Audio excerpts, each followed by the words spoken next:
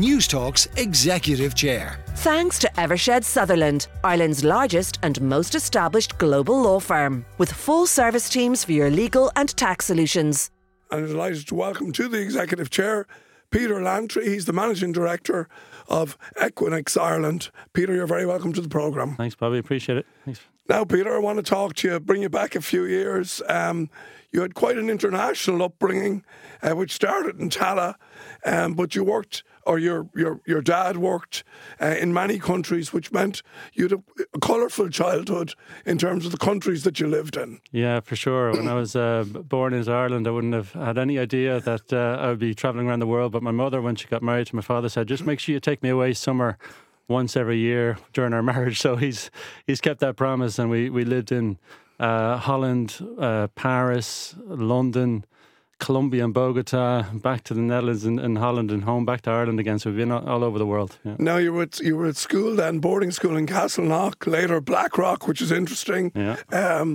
Because and as I say, I was in Castleknock myself, but it was interesting for somebody who had such I suppose international upbringing. You had to kind of persuade the lads in Castleknock that you were an Irish guy. Not so easy. Even though you had an American accent. Not so easy, yeah. I was like, I swear to God, I'm Irish. It didn't work at all. No, they were just laughing away. But over time, they got used to me, Yeah. So I'm curious about, there isn't too many people who go from Castleknock to Blackrock. There's always a story there. Tell us yours. Yeah, so I was, when I was in Castleknock, I lasted there for 5 years. It was a great school. But I was really focused on trying to get into medicine. I wanted to get into medicine. I wanted to get the points for it. And I was convinced that, honours maths, an A1 in honours maths would get me there. And so I said, I'm not good enough, not ready enough yet. So I'll repeat fifth year. I went back to Blackrock. I did fifth year. So I did a 7-year leaving cert. That's probably down to the fact that I had, 5 different primary schools and then 2 secondary schools, so it was a bit of a mixed up. I missed medicine by 5 points, so I never got into it. But it was probably better off. It was probably a good thing when we look at your career, because it really has been stellar. You started off, as many of us did, working nights in a petrol station. Your first, I suppose, post-college job after you went to UCD, studied engineering. You did an MBA subsequently as well in UCD, but your first job was in Arup, where you spent a lot of time as a structural engineer down in the IFSC. That's when you go down there today and look around, you must look back at those days with some pride. Yeah, it was really, really nice piece of work there. When you're looking at it, you're sitting down on a piece of paper and you're designing a building that's going to be there for 50 to 100 years. Is pretty exciting work. So I enjoy that as a structural design engineer, but I also realised that after a while it'd get a bit repetitive. So I thought, no, I want to try something new. So I went down the IT route, actually. So okay. Yeah. And that IT route brought you to IBM. You ended up in AirGrid. Am I right that you had 2 stints there? Yeah, I did. Yeah. So tell us about the first one for 4 years. Yes, in the first stint I was working on what's called the All Ireland electricity market mainly. A really exciting piece of work where you worked with Northern Ireland and Ireland to put together a single electricity market. It was the first of its kind, actually, in the world. And we've been able to benefit from that in this country ever since. It's been a really, really interesting time. And designing market solutions and designing IT systems and supports around that and making sure the physical footprint of all the generation around the country matched and worked well with that system was pretty exciting work. Can you explain to us, Peter, about the grid and how it actually works? Because I think, while you hear a lot of talk about it, and you talk there about, a shared grid with Ireland and England, Northern Ireland, it's a hugely complex piece of technology and infrastructure. But can you just give us an oversight of it as somebody who's been so close to it over the years? Yeah, absolutely. So it is a very complicated system. What you have is supply and demand. And this is a really interesting thing that's happening now in Ireland. Supply and demand is where you have to balance it on a second-by-second basis. So the people in the operations room in AirGrid and in Northern Ireland and system operator in Northern Ireland, they're doing some amazing work where they're balancing the grid every second of every day, all the time. And they have to make sure the right type of generation is in the system, so a lot of renewables. And Ireland, by the way, is a front runner in the world in installing and integrating renewable wind. We're the best in the world at this.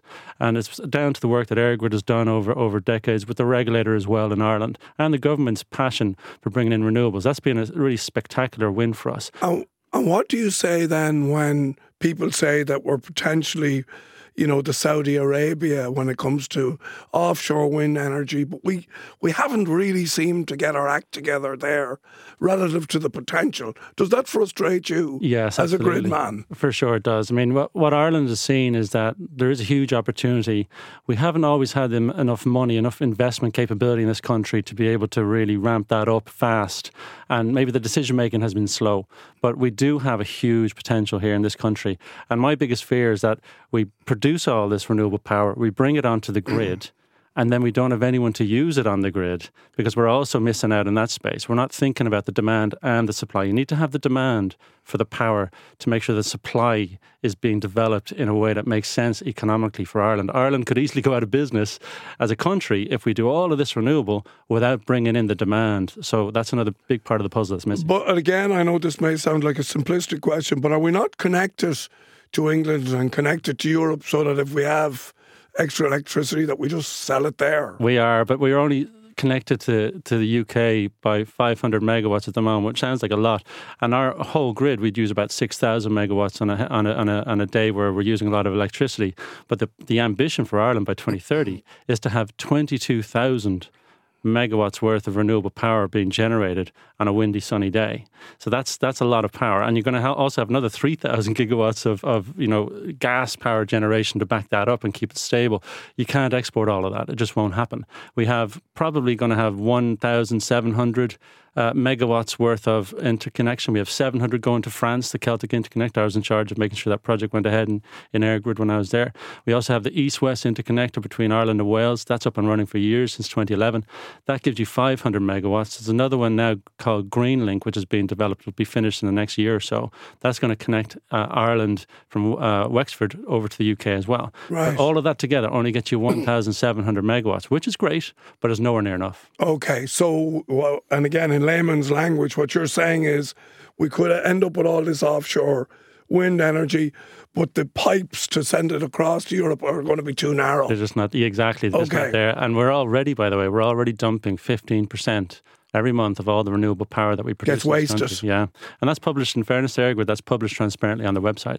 You can see that. So it is 15% every month. It's not good. Okay, let's go back to you for a second because I knew I'd get sucked down the rabbit hole of the grid, but thank you for answering that.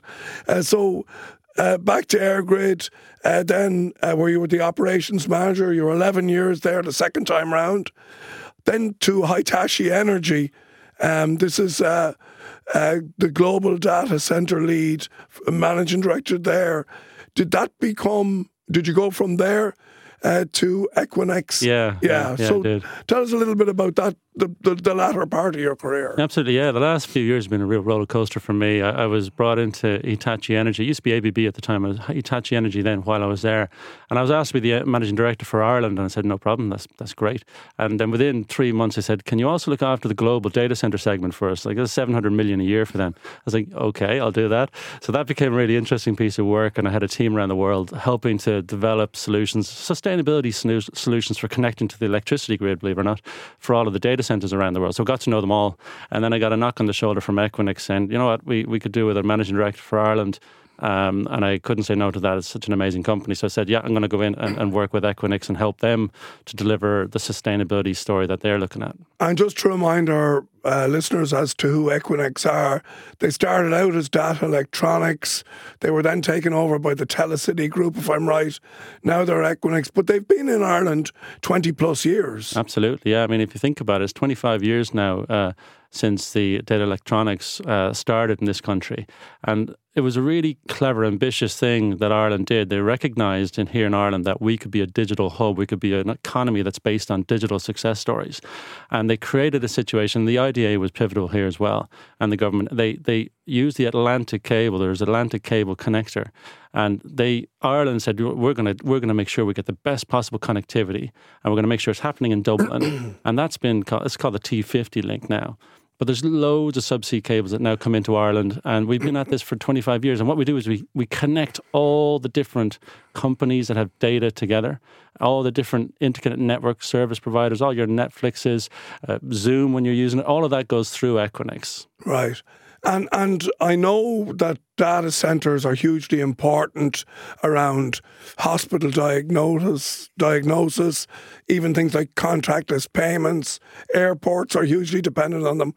But they get a bad rap because of the amount of energy they actually consume relative to our overall energy. You're obviously having to defend your position around that. Just talk to me a little bit about that. Yeah, absolutely. If you think about it, data and everything that everyone's doing to innovate around data is growing constantly. It grows at about 30-35% a year globally, and there's no difference in Ireland. We that amount of data is growing so fast because there's so much clever innovations that help you to have a better life. Whenever you pick up your phone, when I was using my phone there yesterday, I paid for my membership, my son's membership to St. Sylvester's GAA Club in Malahide, and I was able to do it, connect with my bank, connect with the GAA Club, do it all, verify it within a couple of seconds, and that was done.